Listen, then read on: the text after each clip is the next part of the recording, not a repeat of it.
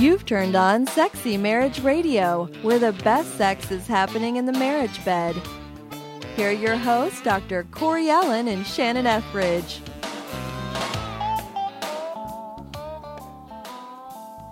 Well, welcome to another episode of Sexy Marriage Radio. It's interesting, Shannon, because lots of times I think most people listen to our show just via iTunes or Stitcher Radio or some sort of podcast service that they may use, and they don't really go to sexymarriageradio.com very often. Mm-hmm. But sometimes people do, and they leave comments, and they speak up. I was going to say they're missing out if they don't know. Or they give us some feedback or some comments, which we love hearing. We also love seeing these via email at feedback@sexymarriageradio.com. But just today, somebody jumped on and left a comment and on our G-Spot episode. Uh-huh. No, they didn't leave a comment on our G-Spot. They left a comment on our website about the G-Spot episode, Corey. Well, you'd have to personalize that because I don't think I have one. So, but well, anyway. Okay. Last time I checked, there was nothing in that regard on my G-Spot. Okay, that's good. So anyway, he talked about that they spent some time in their bookstore listening to our Holy Grail message. Uh-huh. And then last Sunday, after more than 33 years of marriage, they found and celebrated what we both were sharing. They discovered it. Yay! And so they said, my arm is now black and blue because of the explosive results. I take it she grabbed hold and squeezed me. I would imagine there was quite an overload out of delight of experience. And that, to me, that is incredible. I love it. I love hearing from people, especially people that have been together for a long time and they're finding something new. I mean, that just gives me all kinds of hope for my own journey. And they would have never heard that on any other show. Maybe not. I mean, or if they were going to hear it on another show, they would have had to wade through a whole lot of other filth to get to it, possibly. True. Yeah, and that is the beauty of Sexy Marriage Radio, that we love hearing from people, and we love talking about what goes on or what you want to go on in your bedroom and in your life and in your marriage, because we fully believe married sex is where it's happening, where it's the best thing going, because you get that secret world that you get to create together that no one else knows about, and you get to celebrate. And so if you love what we got going on, please jump on iTunes, leave us a comment, give us a 5-star review. That helps us climb the charts. Go to sexymarriageradio.com, give us comments, feedback, send us emails. We love hearing from you because that's why we're doing this show. Yeah, speaking of marriage, the whole dynamic about having intimacy and trust and real bonding and connection in the marriage bed, that is so only possible in a marriage relationship, that you don't get that from a one-night stand or an affair or anything like that. Right. But, the whole trust thing is so hard for many couples. And I wanted to share a case study today from my new book, The Passion Principles, about celebrating freedom in the marriage bed. It's a woman that I interacted with some time ago. I think that this goes down in history, as far as my coaching history books, as the most paranoid client I've ever interacted with. Okay. And I'm sure that you have a few that you can toss out there too. But basically, she felt it her responsibility to guard her husband's eyes to the extent that every magazine that came in the mail, she would flip through it first and rip out any picture of any woman that she perceived as even remotely being more attractive than her. Okay. And then as she continued to tell the story about the lengths that she goes to quote, protect her husband, if they were at a dinner party and he were to leave the table to go to the bathroom, she would also go to the bathroom so that she could walk with him to and from to make sure that no woman approached him on the way. Okay. Yeah. Can you imagine? Yeah. You want to know my initial reaction to that? Yeah. Tell me what kind of impact that would have on a man's desire for his wife if she is that paranoid about controlling his environment. I think that's enough said, isn't it? Yeah, I can just kind of envision the wah wah, the big boner killer sound in the background. Oh, you mean something like... Yeah. There you go. Yeah, that's not going to help out. I mean, man, Yeah. you talk about just walking around on major eggshells, and because that's gonna bleed over into him. He's going to get to where, oh, can I do that? Can I do that? If he buys it, or it's going to be a huge fight. Right. Talk about feeling as if he was being kept on a short leash. Yeah. Like he could take 2 steps away from her without the, Oh man, you Yeah. talk about what'll kill a marriage. That'll kill more than just sex. That'll kill a marriage. Absolutely. Well, actually, this had been going on for over 20 years. He dearly loved his wife, but he could not get through to her that she didn't need to worry. He actually admitted he felt no desire for other women. He just couldn't understand why his wife had so many insecurities. Man. And that's what it all boiled down to. Yeah. Is this was not about her husband had been unfaithful numerous times and therefore she couldn't trust him. Right. It was that she did not trust that she was enough to satisfy her husband. And that's her issue, not his. Exactly. And she was making it his. Yeah. And I suspect that there's a lot of women listening into this conversation today that maybe they haven't gone to that extreme. Maybe they aren't No. that far down the paranoid scale. No. But maybe they are feeling a little twinge of conviction of, yeah, I guess it does say more about me than it does about my husband when I just don't feel as if I can trust him and he hasn't given me any reason not to. Right. And to me, that's interesting that you use the word trust, because this whole episode that we're doing is on a continuation of the series we've done of the spiritual aspects of sex, the mental aspect of sex, and now it's the emotional aspect of sex, and how that feeds into great sex and bad sex, I guess you could say, and pitfalls of it. That when you use the word trust, to me, most of the time when I experience this concept in my office, it is something where it's being abused or misused, if you will. Mm-hmm. Because to me, lots of times the way people at face value place trust is it's actually a manipulation. It's not trust. And here's the example I got, Shannon. Okay, so let's say you and I are in a relationship, because if you're new to Sexy Marriage Radio, Shannon and I are not married to each other. We represent 40 plus years of married life together, but we each have our own spouses. We live in different parts of the state, the great state of Texas, and so. But we have different perspectives. But for this analogy, imagine, you and I are close friends or in a relationship or whatever. And so I want to tell you something about myself, okay? But I want to make sure you make me feel safe before I tell you. And everybody wants that. In any kind of friendship even. Sure. Everybody wants to feel safe before they get vulnerable and divulge. But okay? is it not at face value then saying, you need to make me feel more comfortable so I can tell you something about me? Is that your responsibility or mine? I would think that that's your responsibility Right. to ask whatever questions you need to ask to get comfortable. Well, because and it's I don't also know it's your more comfort level. it's more about trusting myself to be able to just share what I want to share and be able to handle the response. Either way. Right. Sure. And so most of the time it's like, well, but we frame that under the umbrella of, because I want to tell you, I want to get close to you, I want to share something about me to you, but I need you to make me feel safe because I need to be able to trust you. And reality, yeah, trust is a huge part of marriage and a huge part of good relationships. But it starts with trust in yourself to be able to handle it. You're saying that sometimes people play the trust card. Absolutely. They do that whole game, just like the analogy you talked about with your coaching client of, well, I can't trust you, even though you have demonstrated nothing to the contrary of that. That I've not been cheated on. I've not had you go around to topless bars and all these kinds of different things that are demonstrating to me you're going to go out and really hurt me.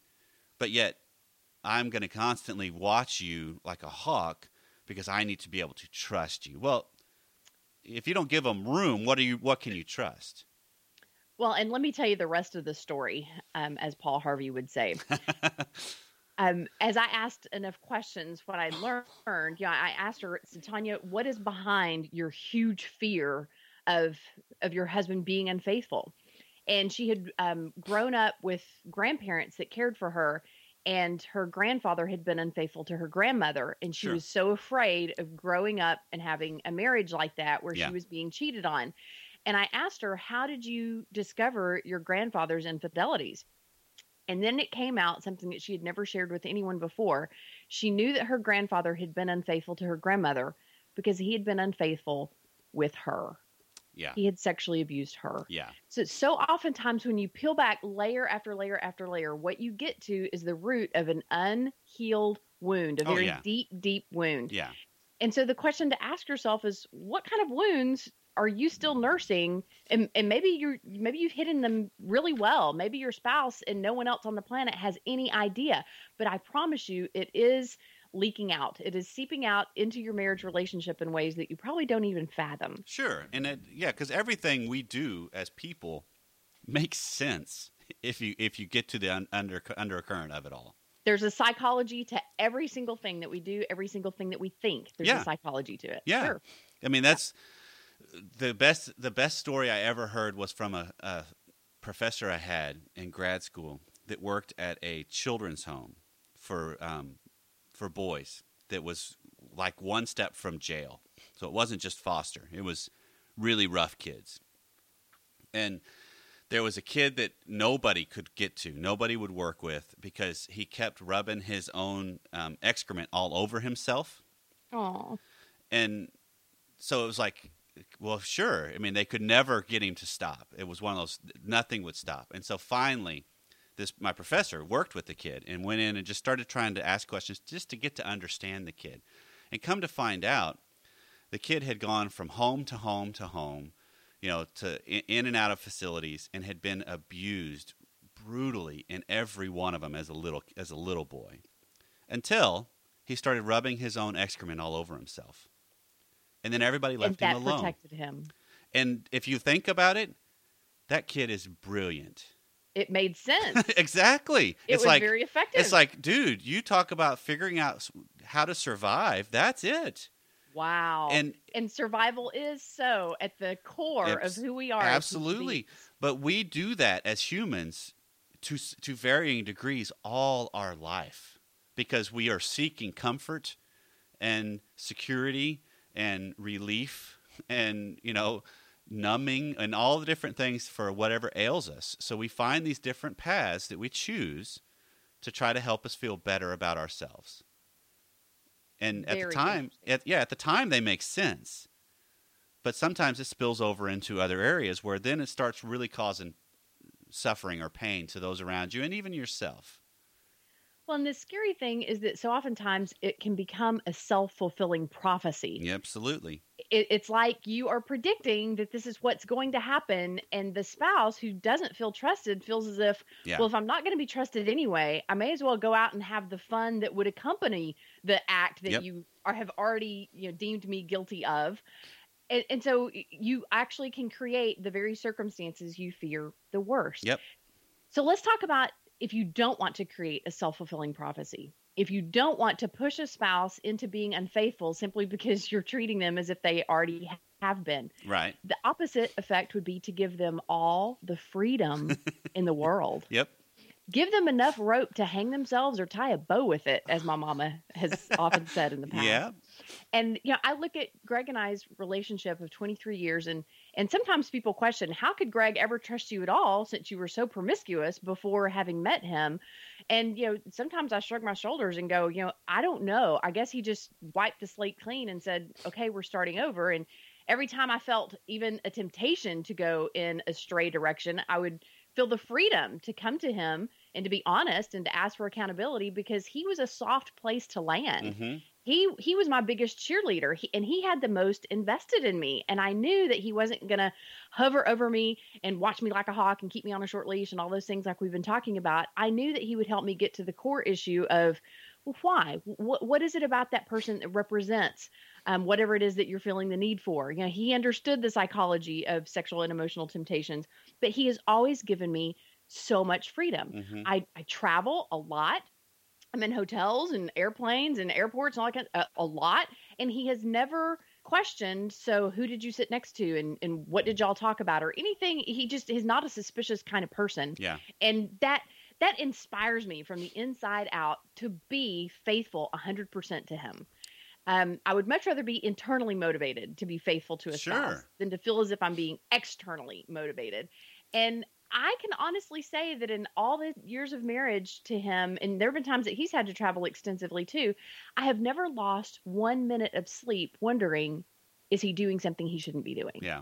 Is he looking at porn in a hotel room? Is he at a strip club? Is he with another woman? I have never lost a minute's sleep over that. And Yeah. I don't believe that I ever will. But I think it's because we give each other so much trust. And I'm not talking about conditional trust, I mean Right. complete trust. Well, it starts with trust in yourself. It starts what you're describing to me. What I hear, Shannon, is you're describing a solid man that is confident enough to kind of say, "Hey, I'm presenting something valuable to you that is worth being with. So I'm going to see what you do with it."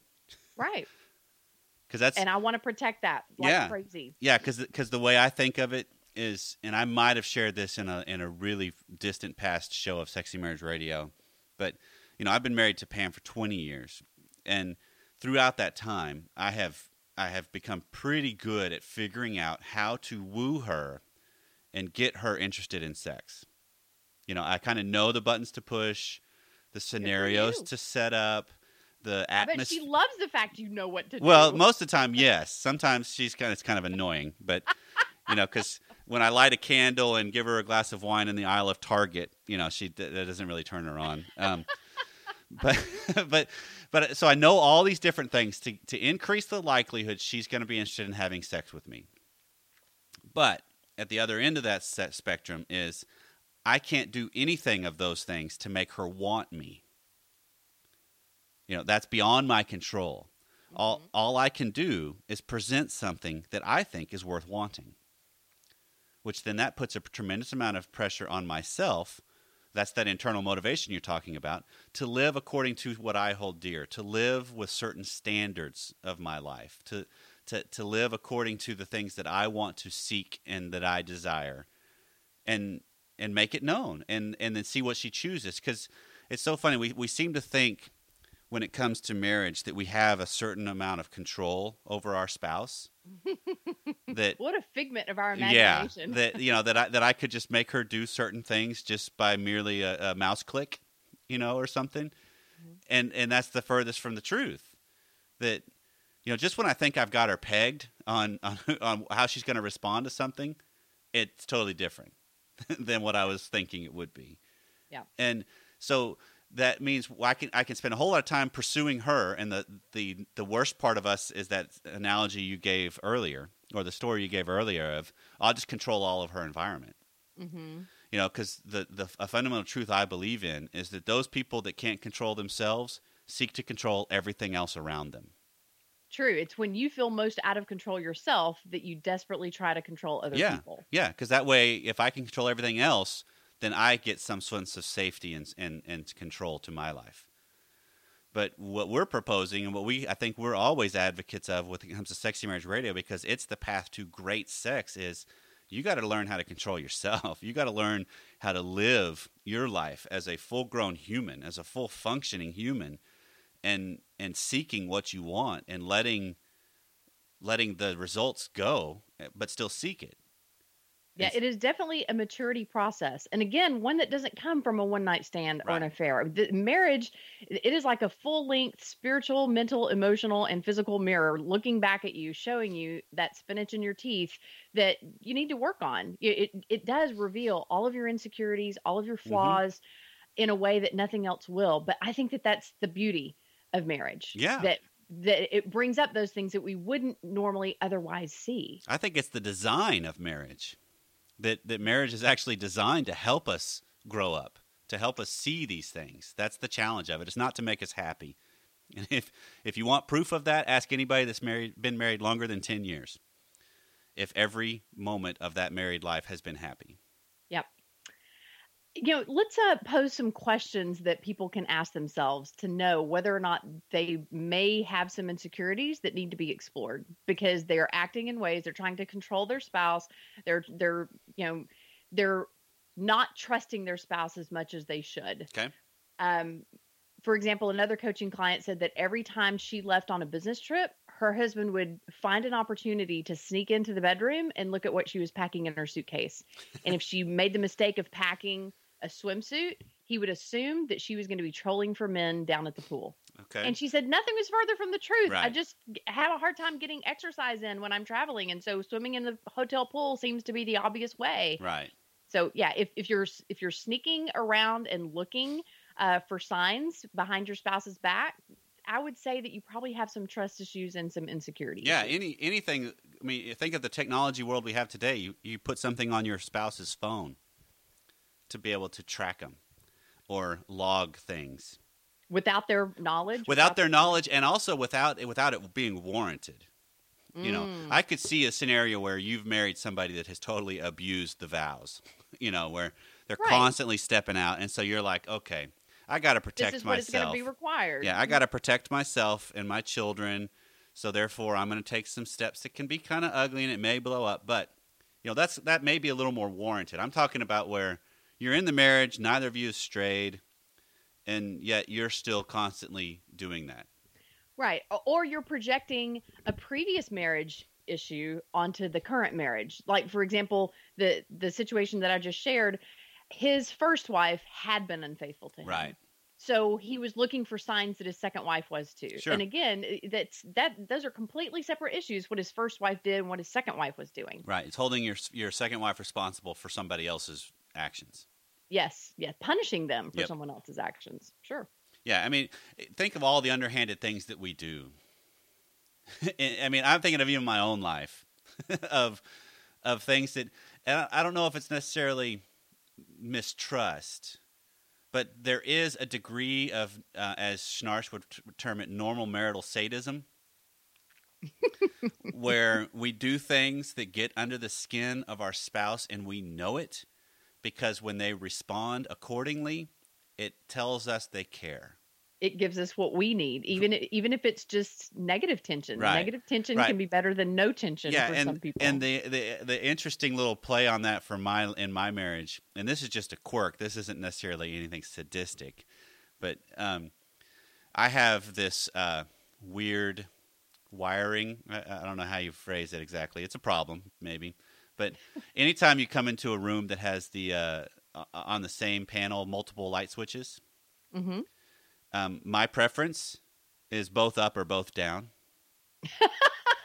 It can't be one up and one Well, down. okay, if you're in the room and you got to turn on one light, but you're not in the other room, the light's not fine. I'm talking about like when you're leaving the room, you're heading to bed or whatever.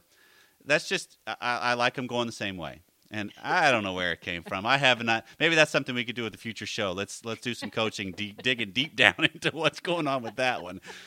But my wife, knowing this of me, will walk through the house, flip one, and then flip the other as That she is leaves sadistic. the far room and just kind of giggle. And I know she's doing it, and I know why she's doing it. But it's just, that's kind of the things that, that's a little playful, but there's also a little underhandedness in there. That, we do these things. A husband goes in and pees and just, I'm not putting the seat down. I Is know that- that drives her Is that crazy. intentional? Sometimes that could be. Yeah, sometimes it could be just a flat out, you're not going to control every aspect of my life.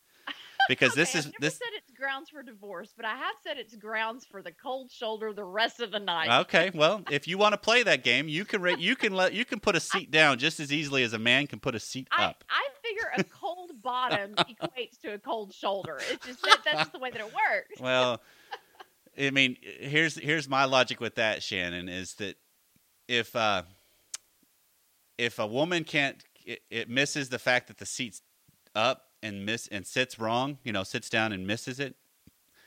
How can she blame him for forgetting to put it down if she didn't look? Okay, we're gonna move on. I'm really second. Okay, well, Let's go back to questions. I don't want the cold shoulder for the rest of the show from you, I guess. So we'll leave that one alone. Yeah, and you can be coming to my house for meetings in a few weeks, and I'm going to be watching, Corey. I'm going to be That's watching fine. to see if you put my toilet seats back down. I'll bring my own cup. Your urinal. Another question: are you stalking your spouse's Facebook page? Are you checking things on their laptop? Are you looking at things on his cell phone without his knowledge? Yeah. If you're feeling the need to stalk and he's never given you reason to be suspicious, I would say that's your insecurity, not his unfaithfulness. Yeah, and go flip that to the other side. that if you're not willing to give your spouse access to your digital footprint, what does that say about you? What are you living? You know, how are you living your life? Are you living things that are trying to be hidden? Yeah, great point. And it's not that you need to always have an open book. I mean, I have a profession that, you know, my wife can't, she knows full well how was your day is going to be answered with, yeah, the sessions went well. And that's it. You know, I'm not giving any detail. She has no idea of names. I mean, that's what's amazing is our friends that have sent friends to me to work, when she gets with her girlfriends and they're talking and they'll bring up, oh, yeah, they went and saw your husband. And she's like, really? Totally surprised. Yeah, she has no clue because she doesn't know who my clients are. As it should be. Absolutely, because confidentiality is paramount in my profession. And I hold that very, very important and solemn. So I understand there's some professions that, yeah, you can't share, but she can see my Facebook, she can see my texts, she can see my history of stuff. That's fine. Right. You're not hiding something from her. You're protecting her from information that she doesn't need to have. But that totally can be something that is about trust in your own life. Trust in how are you living your life? Are you living accordingly to what you say you want to be? Yeah. And here's another question. You know, you've always seen it in the movies, you know, that a spouse hires a detective to follow their car and see if they're going where they said they were going to go or whatever. But the most underhanded thing I have ever heard of a spouse doing is actually talking a friend into flirting with their spouse in the workout club just to see how they would respond. Yeah. Talk about baiting a trap. Yep. To me, that is extremely sadistic. Yeah, there's a whole lot more there. And masochistic. Yeah. You know, it's like how much more grief can you invite on yourself than to test to see just how human your spouse really is to that degree, and then be upset if they weren't the stellar, you know, example of integrity. I mean, our spouses are only human.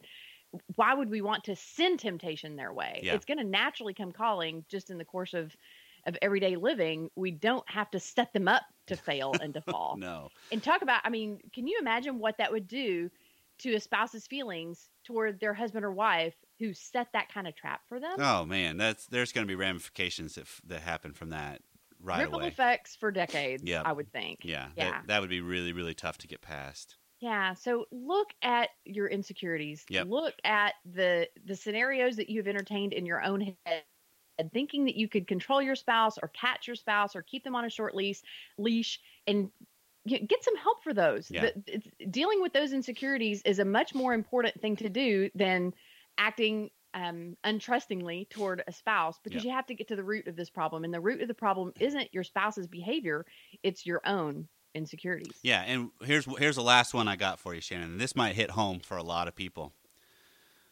What happens to your anxiety when you leave a message or you cannot get a hold of your spouse during the day and they don't return it? Oh, I immediately wonder what ditch he's dead in. Well, okay. I understand safety side. So you start, okay, do I need to call a hospital? Should I call the police? I'm talking about the other side of, why won't he return my call? Yeah, what's going on? What's happening? Hotel room is he in? Am I not important enough? Because that's a different thing, but it's still it's fundamentally what we're talking about still. It's your own. Because, it can awaken your insecurities like nothing else. Because my fundamental belief is the more I grow up and the more fully functioning and capable I am, the more I can experience, one. But the other is the more I put pressure on my spouse to do the same. They have to take care of some of their own stuff. You know, they have to start saying, you know, hey, I this is an insecurity of mine. I need to deal with that. You know, right. Instead of saying you didn't return my call, say I was scared when you didn't return my call. Own those feelings and ask for what you need. You're looking for comfort and assurance. So ask for it rather than turning it into an accusation. My husband is great. When I call him and he can't answer, he'll send me a text message in a meeting or whatever. Do what you can to alleviate your spouse's insecurities. But if the insecurities are yours, you need to work on those. Yeah, because the first step is owning your own stuff. Yep. That's a huge thing. Yep. That makes you a better sex partner. Absolutely, because if you own your own stuff, you know how to use it better. Yeah, and you know how to emotionally connect with your spouse on a much deeper level. Well, man, this has been fun, Shannon. I know. I like this show. We could have talked about this for a long time. This has been Sexy Marriage Radio. If we miss something or something's undone, please send us an email, feedback@sexymarriageradio.com. Well, wherever you are, whatever you're doing, I hope that it continues your growth and your process into more and more things. See you next time.